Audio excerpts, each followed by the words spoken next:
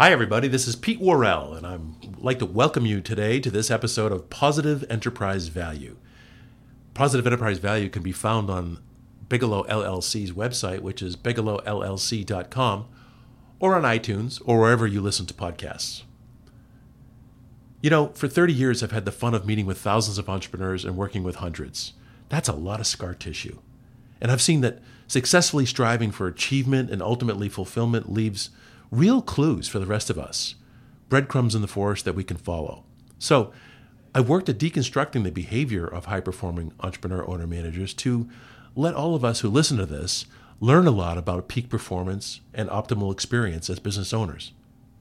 In this series of podcasts, I interview seasoned, successful entrepreneur owner-managers who are high performers, maybe even peak performers in their niche domains. Sometimes they come from the for-profit area, sometimes the not-for-profit area. And what I'm looking for is sort of patterns of connectedness across those domains. Today, you'll be able to hear my one-on-one interview with Todd McAllister. Todd is the CEO of Fountain Therapeutics. Fountain is a startup company that was founded by Tony Robbins, if that name means anything to you. Tony is one of the most successful and most consistently sustaining professional development gurus in the world. Tony Robbins, Peter Diamandis, who needs no introduction to this audience, and Bob Hariri. Bob is another PhD MD who founded companies like Celgene and Cellularity. Bob, Peter, and Tony came together to form Fountain Therapeutics in January. In full disclosure, I am also a founding stockholder of the company. It was founded to focus on expanding worldwide a series of clinics to give stem cell therapies, principally placental-derived stem cell therapies, to restore and maintain our human body's regenerative capacity, and mostly in what I'll call healthy, normal humans. Fountain is just getting started. It's only 6 months old, and the occasion of my interview with Todd was that I and my wife were kind of beta clients, if you will, going through the Fountain process, which involved a morning at the Human Longevity Inc. Health Nucleus Laboratories in La Jolla, followed by full-body IV stem cell therapy in the afternoon. Todd is an expert in this area, and as you'll hear, he's a PhD in biomedical engineering from UC San Diego. He's got a Bachelor's of Science in Mechanical Engineering. I think he comes from both the bioscience area intersecting with the bioengineering area, intersecting with the entrepreneur area in this podcast. Todd talks a little bit with me about how he got to know Peter and Bob and Tony, why he left a position he was pretty happy at to come to Fountain as its initial CEO. He talks a little bit about some of his other entrepreneurial endeavors, some of which were successful and some of which were not successful, and shares some of his scar tissue about that, and talks a little bit about his hopes and dreams for how Fountain can change the landscape in the health span industry or field. Our podcast interview was recorded live in the former offices of Craig Ventner at Human Longevity Inc. In the middle of July 2019 in La Jolla. Todd was very generous with his time and with his candid comments, and I think it gives you a really great window into a startup, into an ecosystem that, in my view, is exploding in developing countries around the world. Here's Todd. Todd, thank you very, very much for being with me on Positive Enterprise Value here today. I really appreciate your time this morning here in La Jolla. Thanks for having me here. You have a background in a bio, so that many people know you probably from that bio as Todd McAllister in bioscience, a PhD, run several labs. You've done many things academically and professionally. But here's a chance for you to say, if you were going to tell the story and use a couple of nouns for what you professionally do today, what would you say? I suppose none of my nouns would have a lot to do with science, because today it's more management and building. It's an entrepreneurial effort, and that's been my hallmark. I think I would have tended towards verbs, not noun. I would have said build. Great. I think that's Entrepreneur. close. Well, yeah. So that maybe that was my noun. Dad. Father. Also, you saw my son just a few minutes ago. Yeah. Great. So, is that decision about being an entrepreneur and not being in science, is that deliberate on your part, and is that what you thought you were going to do when you were a kid? Certainly not when I was a child. I had the typical aspirations. I thought I was going to be a professional soccer player, then a professional cyclist. I actually was a professional cyclist. I lived in France for 3 years and raced bikes professionally. Wow, no kidding. I didn't know that. So that was between undergrad and grad school. I spent 3 years living in France. It wasn't really until grad school that gene started expressing. And I fell into a terrific project actually just down the road. UC San Diego, just across the freeway here, was where I did my PhD. And I got involved with a terrific postdoc that was one of the few guys that I have met that I can say is truly a brilliant individual, Nicholas LaRue, who came to UCSD with a remarkable technology of a tissue-engineered vascular graft. We started seeing the value of that as grad students, and we also saw the glacial pace that things moved in an academic umbrella. And that was kind of the height of the dot-com boom and the way that money was flowing into entrepreneurial ventures. Right. I went up to San Francisco as a kid, no pedigree, just a good idea. Raised, I think, $2.4 million to start a company, and off we went. And Nico was the kind of intellectual horsepower of that, and I was the clinical and corporate horsepower of that. Got it. Wow. So you transitioned out of academic life pretty early. Were your parents academics? My father was a professor at Colorado State University for a while, but he was, when I said I haven't met very many brilliant people, that would be one of the others that I've met. He was a PhD in electrical engineering and physics, and actually ran Bechtel Labs advanced research for several years. Were you a good student growing up? I was a pretty good student. Yeah, I didn't live much adventure when I was a student, I'll say that. I was voted most studious in high school. That is not... Really? I don't see that in your personality today. You must have lost that in France. I've evolved a little bit since then, but yes, that was not an equation for popularity in high school, I can assure you. So did in high school and in undergraduate school, did you work? Did you have jobs? What were some of your first jobs? I did work. I worked in a bike shop. I got a job repairing bikes. Knew absolutely nothing about it, and walked in there and said, "Oh yeah, of course I can do that," and learned on the job how to do that. And I think that's an interesting indicator of personality, right? Being able to come in and say, "I can do this. I can adjust that derailleur." Exactly. And I figured it out. I was a mechanical engineer, so I could figure that out. So did you do that for a while? I did that all through my undergrad for at least 3 years. I did that. Yeah. And what about in graduate school or right after graduate school?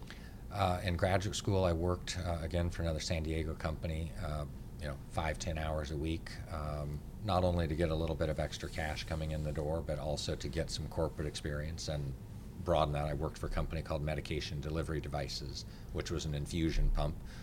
Ironic that now what we're doing is using infusion pumps for our therapy. So interesting. Come full circle, I suppose. So I don't think I know. How did you actually first hear about the startup of Fountain Therapeutics, and what was attractive to you about that? Peter Diamandis called me more or less out of the blue, and I obviously had the background, I think, that matched many of the things that Fountain was trying to do. And quite frankly, I get phone calls pretty frequently. Hey, we see what your background is. We'd love to have you help start a stem cell therapy company. And this was appealing for a lot of reasons. First, and obviously the team that was behind it was something really special. But more importantly than that, I think it was the philosophy of making this a data-driven play. There are literally thousands of stem cell clinics, both inside and outside the U.S., and as we discussed earlier, I think the interest in data for most of those ends as soon as they've swiped your credit card. Mm-hmm. There's no follow-up. There's no real interest in saying, let's make this work. This team they're not really all that interested in, swiping the credit card on day one. They're interested in making a therapy that works. And in order to do that, what do you need? You need to collect the data. You need to have the follow-up. And so I think it was that philosophical match that we both saw this, quite frankly, as a big data play. So I'm, many of the people who listen to Positive Enterprise Value are super successful business owners, and they're in a wide variety of different kinds of organizations, for-profit and not-for-profit. But I bet you that many of them right now are scratching their heads and saying, what's he talking about stem cell therapy? Could you give us a little framing on the field, on the industry? Sure. Obviously, that's a very difficult one to boil down to a 10-second answer, but we've all read in the USA Today and Time Magazine, whatever mainstream media, all of these wonderful things that stem cells can do, from therapeutic applications to anti-aging, right? It's a broad spectrum. The reality is the vast majority of those, we've fallen well short of the promise of stem cells, and more recently we've seen a lot of negative press of patients that have been injured. So the question is, which of these therapies are stem cells most well suited for? And what sort of protocol can we employ to maximize the likelihood of those working?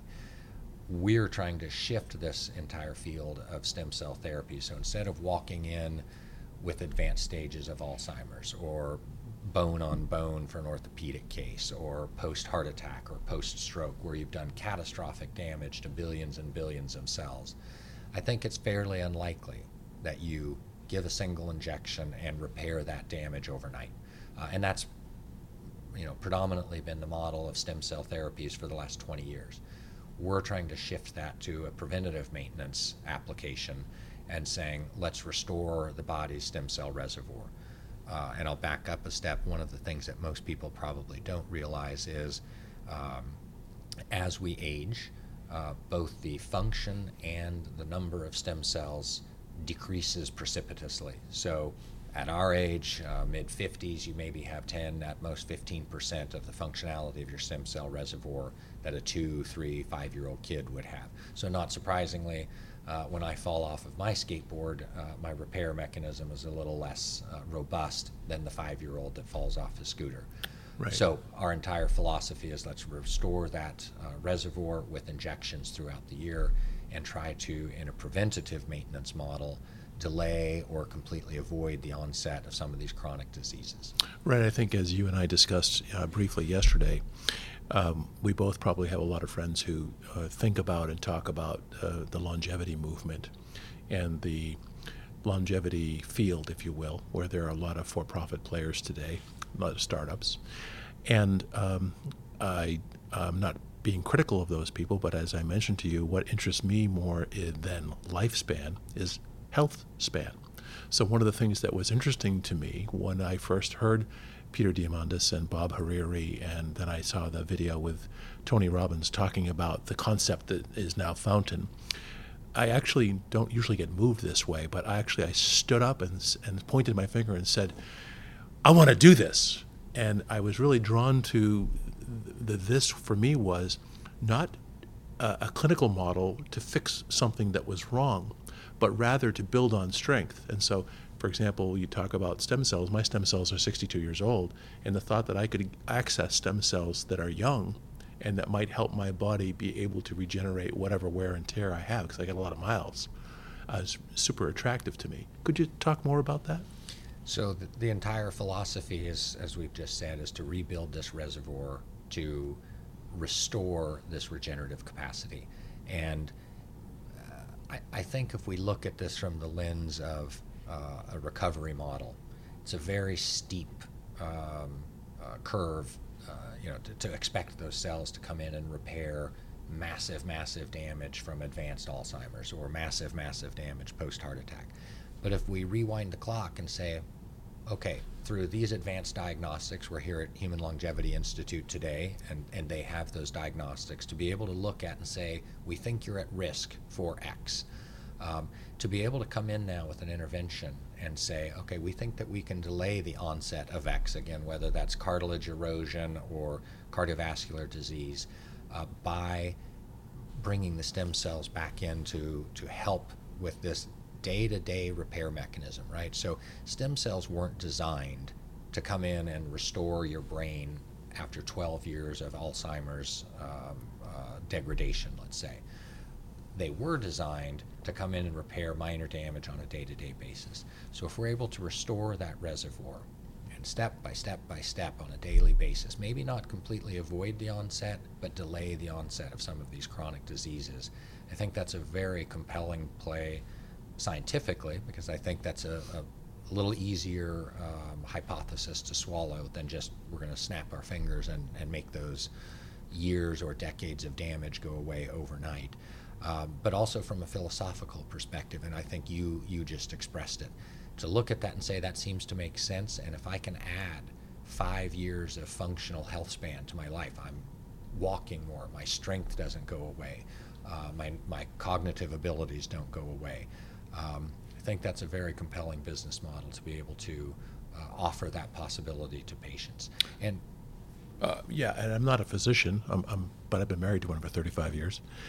But as I think about in having been a client of HLI's Health Nucleus yesterday, as I think about the things that they're interested in investigating, you can help me out here, but I think they're sort of in order: cardiac, cancer, pulmonary, neurological, and I may be missing one, that are causes of death, and that they're investigating. I know that they're right to do it the way they do it, which is to break them down that way and think about it. But I couldn't help from a layperson's point of view, a business owner, an entrepreneur's point of view, to think to myself, actually, what's cause and what's effect? Because some people address those diseases separately. I kind of think of them all as diseases that come upon you with aging, with mileage, right? No question. And at the end of the day, let's ask a simpler question. If any one of those are impacting your ability to live your life at the pace and at the level that you want, I'm not sure you really care if it was cancer or cardiac that put Right. you down. Right. So can you, with a single strategy, delay the onset of any or all of those? Again, I think that's a reasonable expectation to say these are the building blocks and these are the units that, whether it's mobility or cognition, these cells have the ability to repair damage, right? They're not saying, oh, well, that's damage to this cell, I'm not able to repair that, I can only repair that cell. In fact, one of the cornerstones of our approach is that we have a milieu of cells that we're injecting so that they have that broad ability, and they're not distinguishing, gee, we can only go after cardiac and Right. we can't go after stroke or something like that. So let's see, would you have joined Fountain 4 or 5 months ago? February Okay. February 15th. Yeah, and you've been occupied with doing a startup, really. And can you tell us, give us a little view of sort of what you're hoping for in terms of a destination? Yeah, that's multifaceted, I suppose. Yeah. If we look at the long game, the destination is to create the data that shows that this works. Again, at the end of the day, this field is dominated by anecdotal results. And while we enjoy talking about those and while we think it's important to look at those, ultimately our goal is to create a data set that definitively shows that this works. And it may not work in the grandiose way that we just said, right? It may not be working for neurodegenerative diseases, and maybe only it works for cartilage repair. We'd like to be able to have a comprehensive data set where we can start to pick out not only for which diseases the treatment is appropriate for, but also which patients. Certain patients come in. I think, again, this field is ripe for over-promising and under-delivering. We'd like to be able to create a personalized platform where we can say, hey, Pete, this is the type of cell that we think you react best to, or this is the damage that we're trying to repair specifically in you, and so we're going to target that with this specific stem cell type. So in the long view, it's creating that data set, and of course putting all the underpinnings in to make that happen is a lot more difficult than just saying it. But very clearly that's the thrust of our effort right now, is to put that data collection platform into place, and also to be able to show meaningful feedback to the client. We're selling vitamins ultimately, not aspirin. Aspirin's easy to sell because your headache goes away immediately. You have immediate feedback and you say, gosh, next time I have a headache, I'm going to take aspirin. Vitamins are a very different situation where you can't necessarily tell that it's working.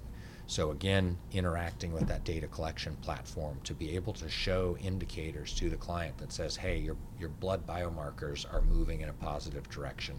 Hey, your mobility is moving in a positive direction. Hey, your strength is moving in a positive direction. To be able to give that feedback, I think it's critical not only to our business model from a commercial perspective, but from a patient's perspective, to be able to say, yes, this is working. I think that's of great value. So yesterday I was at Health Nucleus here in La Jolla, and then went, 30 miles away to do the Fountain stem cell treatment. Tell me about what you're thinking in the short term, if you can, about where clients will be able to access these kinds of services. So we're focused right now on 3 locations. We have a location that's operational today in Mexico, as you know. And we're building 2 in parallel, one in the Bahamas and one in Grand Cayman. And there's really 2 reasons for those locations. One, obviously, is a more favorable regulatory environment where we're still, of course, getting national regulatory approvals. We're not just doing this in the backyard. So it's important that we have that regulatory oversight because, of course, we want to be able to bring this data and this story back into the United States, and critical that we have those regulatory approvals to do that. So location is driven in part by the regulatory environment today. But secondly, this is a white glove experience program right now. We understand that until we're able to demonstrate the data and then bring our scale and our volume up and then prices down, today this is still a fairly expensive treatment, and we want to wrap that experience in a lovely location and a terrific experience for our clients. So that's why we're focused on areas that can provide both the regulatory environment and a wonderful place to go. Yeah, so Corrine and I had a really great experience yesterday, both at Health Nucleus, which is here in La Jolla, which was a super professional, world-class facility with world-class people and just great capabilities. And then would you say half hour away in the clinic in Tijuana, where we saw actually equally great people, highly trained, great facility. I have to admit, I was a teensy bit surprised that they were just over the top good. And really, in some ways, La Jolla could go to school on some of the things that they were doing there. So talk to me about some of the challenges of integrating the Health Nucleus experience with the stem cell experience. Yeah, so there's all sorts of logistical challenges that you don't necessarily expect from the outset, right? You think, oh, I'm just going to merge these 2 terrific diagnostic procedures with our therapeutic procedures. Because each of those are operating under regulatory umbrellas, there's all sorts of rules, regulations. So as you experienced, we have different blood tests that they have to do in La Jolla versus what we were doing at the clinic in Mexico. And we can't just snap our fingers and merge those, as logical as it might seem. So, okay, we have to draw 2 tubes of blood. And, there's a few little headaches like that.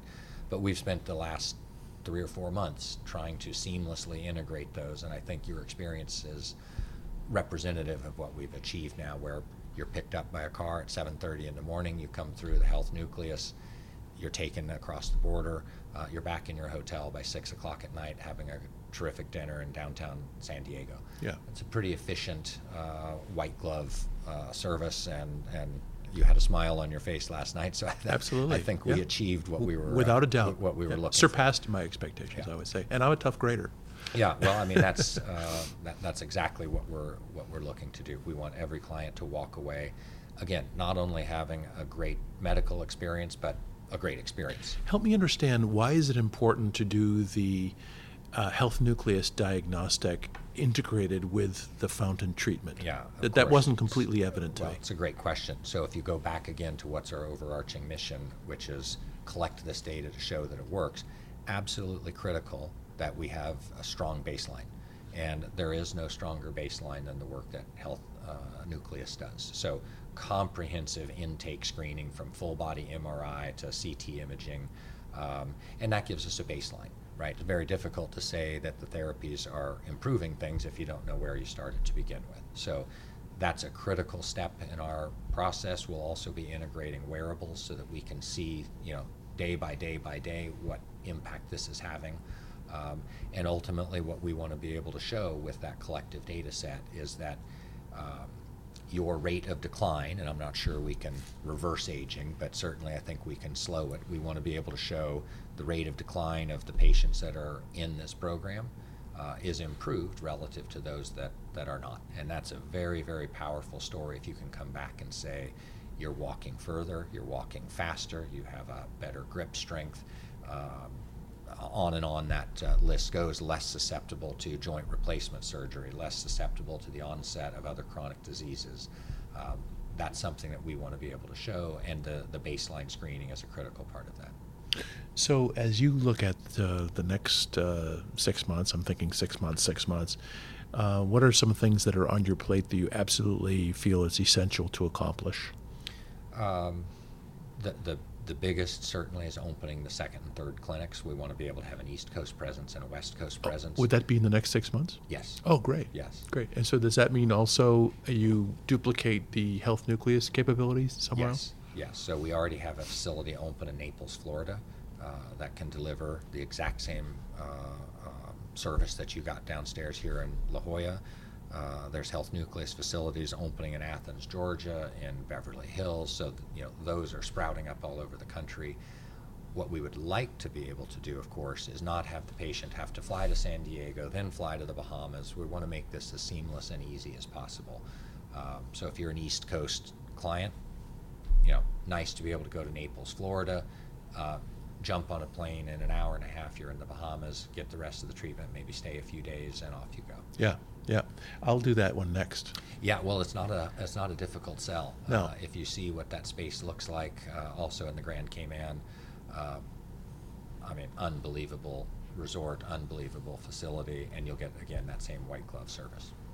It was interesting to me as an observer, and again, I'm a lay person, but I'm a really good observer and listener. It was interesting to me to listen to the people in Tijuana who obviously were super expert in this, to be able to realize that in that way, the U.S. market was actually behind. That, I'm not pointing any fingers here because I don't know enough about the FDA or anything else, how it works, but it clearly was surprising to them that where the U.S. is ahead in so many other ways, that we would be behind in this way, and that we would actually have to go outside of the country to accomplish this kind of treatment. Yeah, it's a huge political hot point to say what really is the mission of the FDA. Is it to protect people? Is it to give them options of treatments? And they're in an unenviable position. Nobody looks at the FDA and says, wow, terrific. In the last 50 years, our life expectancy has gone from 63 years old to 79 years old. When you think about that, that's a pretty unbelievable accomplishment. We all say we want a longer day. The FDA has given that to us. They've managed the evolution of science in the last 40, 50 years, and effectively tacked on, within your lifespan, the average life expectancy has increased, I don't know the exact number, but probably 12 or 15 years. So you're getting a 30-hour day for every 24 hours. It's just tacked on at the end. That's a pretty remarkable achievement. But then we all, complain and moan when we have to travel outside the U.S. to get some of these more advanced treatments. So very obviously the FDA takes a risk-averse position. And if we look, let's take the context of Alzheimer's or heart failure. These are patients where you know what the outcome is. I think it's a little bit difficult to justify this conservative stance that the FDA has taken. And if we look at the clinical trials that are done under FDA surveillance in those indications, overwhelmingly, it's 10 patients here, 20 patients there, 30 patients there. It's not how we do drug trials. It's not how we do device trials. The only way you get comprehensive data is to do 10,000 patients or 5,000 patients. And I think the single biggest failing of our system has been an unintended consequence is that we drive patients outside the U.S. To an environment where they don't always collect that data. We've now treated literally millions of patients with stem cells. The vast majority of those have no follow-up data whatsoever. What a horrible loss of a resource, right? Because these complicated therapies, we don't know the right dose, we don't know the right cell type, we don't know the right delivery mechanism. The only way you capture that information is with data. So the good thing, I think, is first of all, the FDA is taking a more aggressive stance towards adoption of stem cells. And secondly, we're seeing a shift in the way that we collect data. If we go back again to a cardiac example, which is, I think, the classic in our field, we've been treating patients with heart attacks or heart failure with stem cells for more than 20 years now. And typically the endpoint that we're looking for clinically is a 6-minute walk test, maybe ejection fraction. And these are tests that are done once every 6 months, once every 12 months. Again, if you look from a statistical relevance point of view, the likelihood of seeing an improvement and being able to hone your therapy into something that works based on what ends up being a few dozen endpoints, I think that's destined for failure before you get out of the gates. Yeah, compared to if you had an Oura Ring, for example. Well, or an Apple Watch. Sure. Right? The amount of data that you can capture that's now meaningful data, because part of the problem also is if you say, oh, Pete, this is terrific, your ejection fraction has gone from 32 to 34. Okay, that's great. Probably a good thing, but what's that mean, Doc? Very different if I say your average steps before the therapy was 4,000 a day, and today it's 8,000, or even 6,000, or even 5,000. Well, we know the needle is moving in the right direction. Right. And this is data that you're collecting 7/24. And you're right, how are you sleeping? What's your grip strength? There's all sorts of things that we can easily get blood biomarkers. A lot easier to go get a LabCorp exam, a lot easier to wear your Apple Watch than to come into a clinic and have an ultrasound or have a 6-minute walk test administered. So the onset of wearable sensors, I think, will absolutely revolutionize the way people collect data and the way clinical trials are run, and I think we're at the forward edge of that. I had some fun yesterday showing the people at the Fountain Clinic in Tijuana they were doing an EKG on me as I was leaving, and I was showing them my little app on my iPhone from Cardia One, the ProCardia app, which allowed me to put my thumbs on this little device and get an EKG. Now, I'm sure it's not the EKG that they did, which they did their own EKG anyway. Maybe it's in some ways not as good as that. I don't know. But the benefit was I actually did it while the nurse was standing there watching me, and then emailed it to her while she was right there. So, I mean, I've got to believe that there's things like that, which for me as an entrepreneur and listeners to this podcast as entrepreneurs, many of us are all about speed and trying to deliver something that's faster. And speed is really valuable today. And so I think about that and wonder what are some things we could do. Especially in the context of cardiac problems, for example. When you're out in the golf course and you're having some palpitations, that's not a bad idea. You don't need to go into the hospital to get your 12-lead EKG. You can put your finger on the phone or just wearing your Apple Watch and send that to your physician, and you can say, no, Pete, you're all right, or yeah, you might want to roll on in here. So, obviously a lot of indications. Cancer, I'm not sure we need to know it while you're out on the golf course between the 10th hole and the 11th hole, but there is no question that this is changing the way medicine is. Well, in my case, Todd, I'm told I give heart attacks. I don't get heart attacks. So, as I think about your role as the CEO of this startup, I have great empathy because the things we're just talking about, I mean, all CEOs of startups are chief cook and bottle washer, right? There's something that needs to get done, they do it. They pick up the person from the airport, they make the sale, they collect the receivable, they put together the headquarters, whatever it takes. But I also have empathy that you're doing that, and you're doing it in multiple geographies and multiple countries with, I'm guessing, complexity of regulatory authorities, right? So how do you do that? Have you assembled a team yet? I am assembling a team. How's that going? We're pretty selective on who we choose, and I'll say there's a step before that, which is, again, as you know, we've got 3 founding visionaries that are off the charts in terms of what their expectations are, but also what their forward-looking vision is.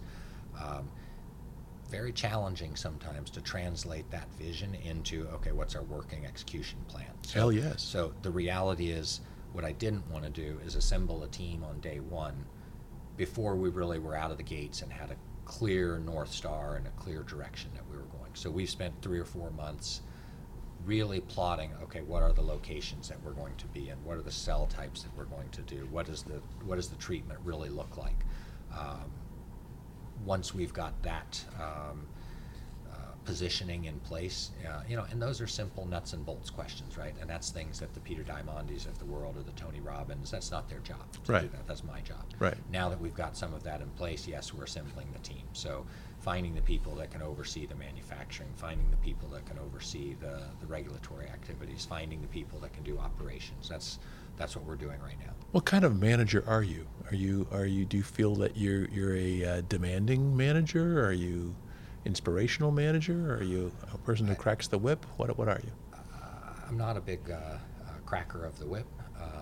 I would like to think that I'm both demanding and inspirational, and I think lead by example has always been my philosophy. If you're not the first one into the office and the last one out, I think it's a little difficult to ask your junior staff to work the long hours and sweep the floors if they don't see you doing that. So historically, I've been that guy that, again, as you outlined, all of those things resonated a little bit. I bet they did. I've spent plenty of time putting together cubicles and sweeping floors and doing all sorts of things like that. So my experience, Todd, is that as you get to a level, in your case, you've had a number of successful professional chapters already. I'm guessing the listeners understand the risk that you took by leaving a professional career and deliberately turning and making a course change and now doing another startup. But my experience has been that when people get to this level, that 90% of the challenges facing them are sort of psychological, right? And that for high-performing people, the thing to sustain all this is to make sure that you're really investing in things like self-care. Some people, just off the top of my head, some people work out, some people are runners, some people do yoga, whatever. What do you do for self-care? I don't want to contradict the message, but probably not enough. I certainly don't exercise enough, and I certainly don't ride my bike enough as I used to do. Do you still ride your bike? I mountain bike a little bit. Yeah. It's not as fun when you're at a certain level and then you come back in and you say, oh my God, I'm 53 years old and that hill just looks enormous. Yeah. Where 20 years ago you'd go up in the big chain ring at 25 miles an hour. So Right. that takes a little of the wind out of the sails. But I live vicariously now through my children. I spend a lot of time with my 3 kids and chasing down their different endeavors, and I love that. That's I think outside of work, what really drives me and what my passion is. In work or outside of work, do you have any what I'd call kryptonite? Is there something that if you touch it, it's the ultimate weakness for you, either an activity or a person or? Yeah, that's a great question. I would like to say that I have enough discipline to avoid that in the first place. So, I don't have things that suck me in a negative spiral way. And I'm sure there's those things out there, but you asked before what sort of leader I am or what sort of nouns I would use. Discipline maybe is another one where I think you can sit back and avoid some of those pitfalls just by thinking it through and spending a little bit of thoughtful time to avoid that place in the first place. Oh, that's a good one for someone who's a CEO of a startup too, right? Because resources, whether they're our positive energy or time or cash or technology or people, resources are finite. Yep. So thinking about where you're very deliberately putting those resources is huge, Critical. right? I think that's a critical skill set to have. So where does a tour of duty like Fountain belong as you look at your sort of life arc? Do you have a life plan and a destination? And if so, how does this fit into it? Yeah, and some of these things are a little embarrassing to memorialize on a podcast, but I'll say I've always been driven to change the world, not to make incremental progress. I was never all that motivated to say, oh, I'm going to design another stent, and this one's going to have a little bit more crooked wire here, and it will be 3% better than the next idea.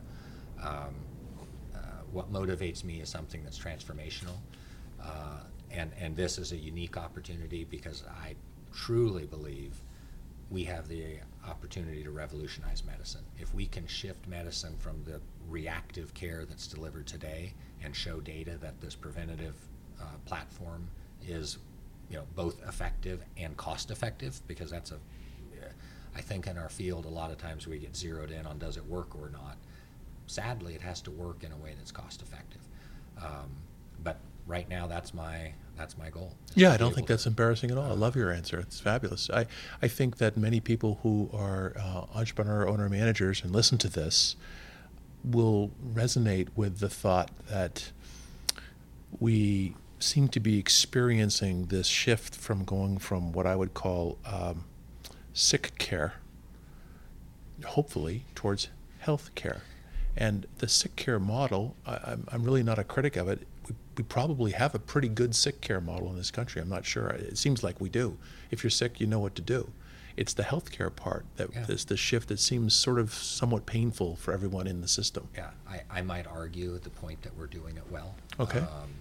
Tell me about that. Well, I mean, if we look, the economics are not sustainable. When we look at the tsunami of aging people that are coming into the system, and if we look at the fraction of resources that are applied in the last 6 months of life, it's neither a service to the patient's family, nor the payers.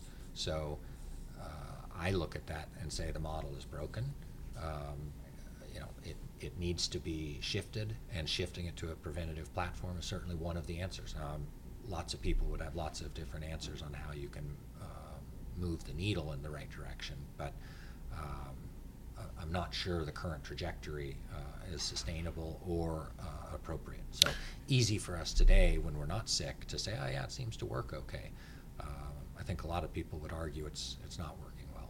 Fair enough. And I guess where I'm coming from is a little bit of a point of view of, I don't remember exactly, but I'm going to say my grandparents probably died in their 60s and 70s.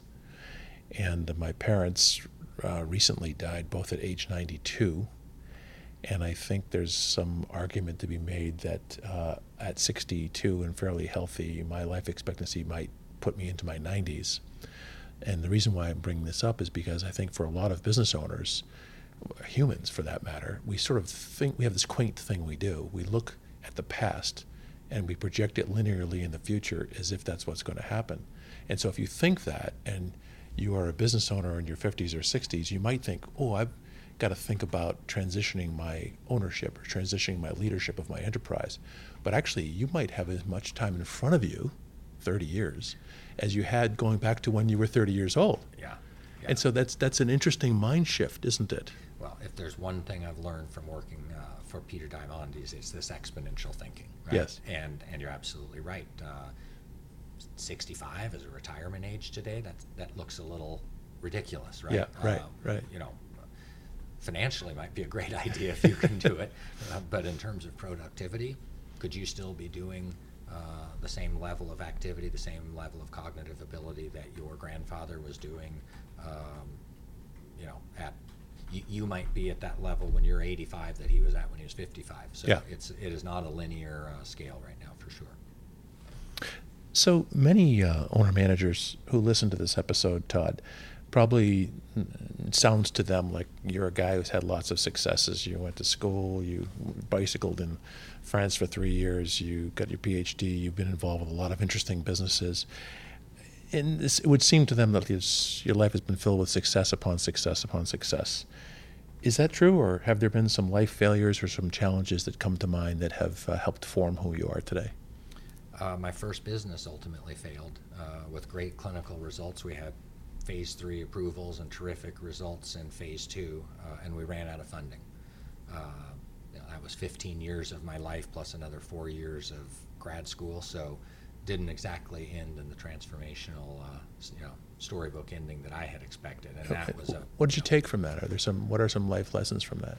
Well, it took me about 2 years to get through to the, getting over the pain Yeah. and taking away a few life lessons. Yeah.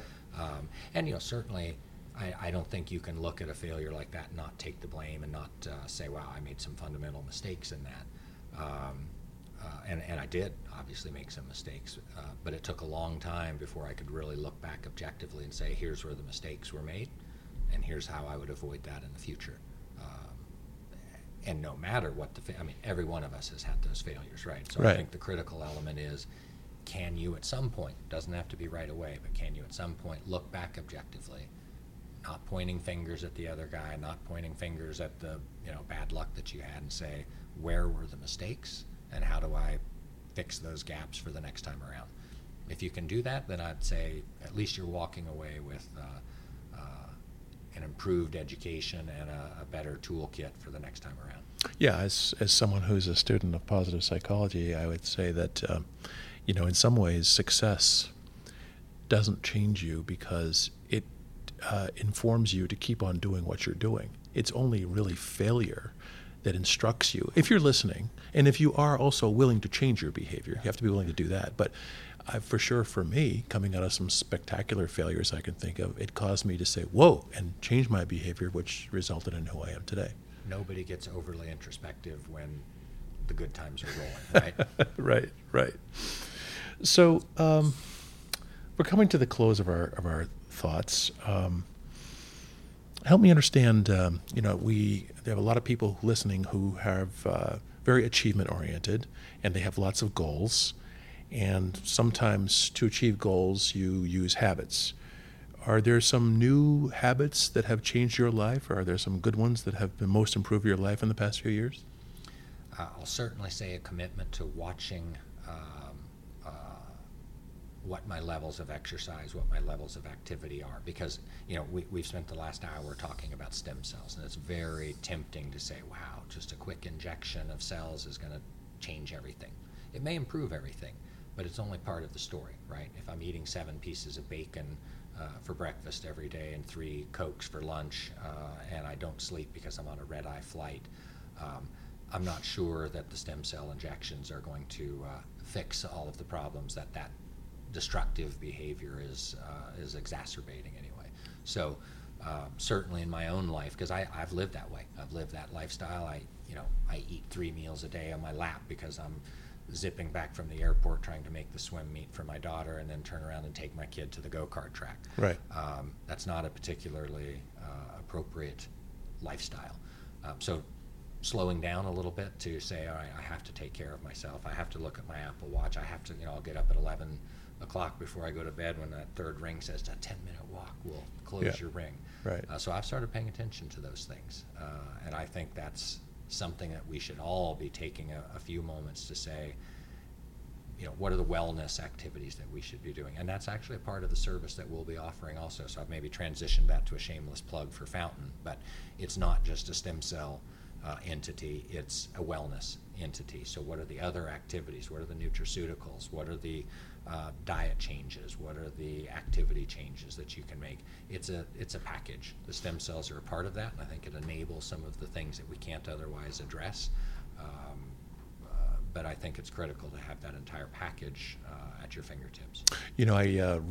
I read a book recently that I bet a lot of the listeners to Positive Enterprise Value have either read or heard about, called Why We Sleep by Matthew Walker, who would be, I think, acknowledged as possibly the world's foremost expert on sleep today. And coming away from that book and also hearing him on several podcasts, including Peter Attia and others, I too think about working out, and I think about nutrition, and I think about stress. But Matthew Walker sort of gave me a little reset on that and basically said, yeah, those are really important things to think about. And the foundational thing underneath all of those is the quality of your sleep and the length of your sleep. Because if you think about it, you and I have spent some time on red eyes. And if you only get 2 hours or 3 hours of sleep, his point is you can never make that up. Yeah. And to think that you're going to sleep late on Saturday morning and make that up, just forget it. Yeah. Well, what's utterly remarkable about this is that we've all experienced that, right? Right. How many of us, after a 3-hour night of sleep, come up at 6 a.m. the next morning and can truly say, oh, I'm at my optimum right now? We all know that's not true. But yet, how many of us follow that advice? And again, the same goes for diet, the same goes for exercise. So one of the things that we'll roll into our program is to try to make not only an awareness of these things, but again, to have feedback. So we didn't talk about this through the rest of the interview, but central to our product offering will be an app that gives you immediate feedback of what your, we'll just say, aging rate is looking like, and having all of these different elements that add into that. And so let's face it, it's very easy in our current day-to-day lives, to ignore the fact that you didn't eat lunch, or to ignore the fact that you had 4 hours of sleep. If my iWatch is looking at me and I'm redlining my aging speedometer, I think that's very real feedback. And you can take a step back and say, okay, and now if I can push recommendations that says, hey, my Oura Ring said that I only slept 4 hours and it was not a restful sleep, and I had 7 pieces of bacon. Well, okay, now there's some actionable things that I can take. So we want to provide that path. I agree, and I think that the concept of collecting the data and having that population of data obviously is essential. And I know you don't need another thing to do, but it strikes me as someone who's intellectually interested in this area, and knowing that many, many other entrepreneurs are interested in this, that you are just a half a step away from forming a community. That where you can have people who go through the Health Nucleus and Fountain and use a tracking device and are getting you're getting their data aggregated, and they're getting their data personalized. But there's also possibly a large amount of learning that's possible if this community were able to come together and share some of these thoughts. And Fountain is in a great position to be the one who pulls that together. Yeah, I'd like to think we're not a half a step away from that. I'd like to think that we're doing that today. So that what you just described is exactly what we'll have. So, we said at the outset we want to collect this data and we want to be able to show that the platform works, right? When we look at it from that lens, we're really saying we want to provide that data to the insurance companies or to clients that would purchase the service. Well, before that, we want to be able to communicate that data to the person themselves and say, hey, you're doing well or you're not doing well, and here are the recommendations that we have. The third element to that, of course, is being able to make that available to a community and share what works well for me, what works well for another guy, or to compete, right? I'm a very competitive guy. If you drop the gauntlet down and say, hey, I'm going to bring my aging speedometer down lower than yours, sure, game on. Sure. Does that encourage client and patient compliance? Of course it does. Now, not everybody wants to do that, right? I don't think my wife wants to compete with me or compete with you, but she would like that information, she would like that community, and she'd like that support from that community. So what we want to build into this is different levels of community-based interaction, whether it's competitive or collaborative, to have that at your fingertips. Great. So, as I said, we're just in a concluding couple of questions here. What advice would you give to some making it up, smart, driven college student who wants to become involved in this field? That's a loaded question. I love to give advice to the up-and-coming young people, and I always sound like a grumpy old man when I do it. The biggest problem that I see with some of the young and up-and-comers is they want it. It's a little bit of an instant gratification attitude. That never goes over very well, with a guy like myself that's, grounded out over a 20 or 30 year period. So having the patience and ultimately the persistence to get to that end goal.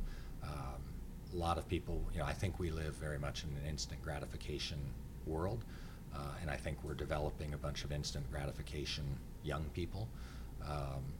Teaching persistence is, to me, the greatest skill set you can ever have in this type of business. One of our other Positive Enterprise Value podcast guests, Angela Duckworth, Grit. Of course, is the researcher who sort of, I'll call it invented, or brought to light the concept of grit as being that concept which is most correlated with long-term success. A grit she defines as passion and persistence for long-term goals. Yeah, I listened to that podcast and it resonated very strongly. So, this is the last question. What's the one misconception, Todd, that you feel like maybe some people have, even some people who know you well, might have about you? I think I'm a pretty transparent guy, so I'm not sure there's a whole lot of mystery there. I'll say something, and maybe I don't mean this to sound self-deprecating, but you mentioned many times about successes or intelligent. I don't really look at myself as particularly smart or particularly successful. I look at myself as hardworking and persistent, and I'm the guy that will hang on to the bone longer than anybody else to get it done. So I think some people would look and say, oh, there's some, success underlying that, and I say, no, it's not so much the success, it's the work ethic and just don't quit. Well, I love it, and as your friend and as also as a stockholder of Fountain, I wish you super success with that concept. And where can listeners find you and find Fountain if they want to learn more? You can go to www.fountaintherapeutics.com. We're actually perhaps changing that name over the next few weeks, but there'll at least be a pointer there to our new website. Right. And I'm sure we'll have a link to that in the podcast. We will. So, Todd, I want to thank you so much for being with me today. It's been fun to talk with you. Yeah, Pete, thanks so much. Appreciate the opportunity.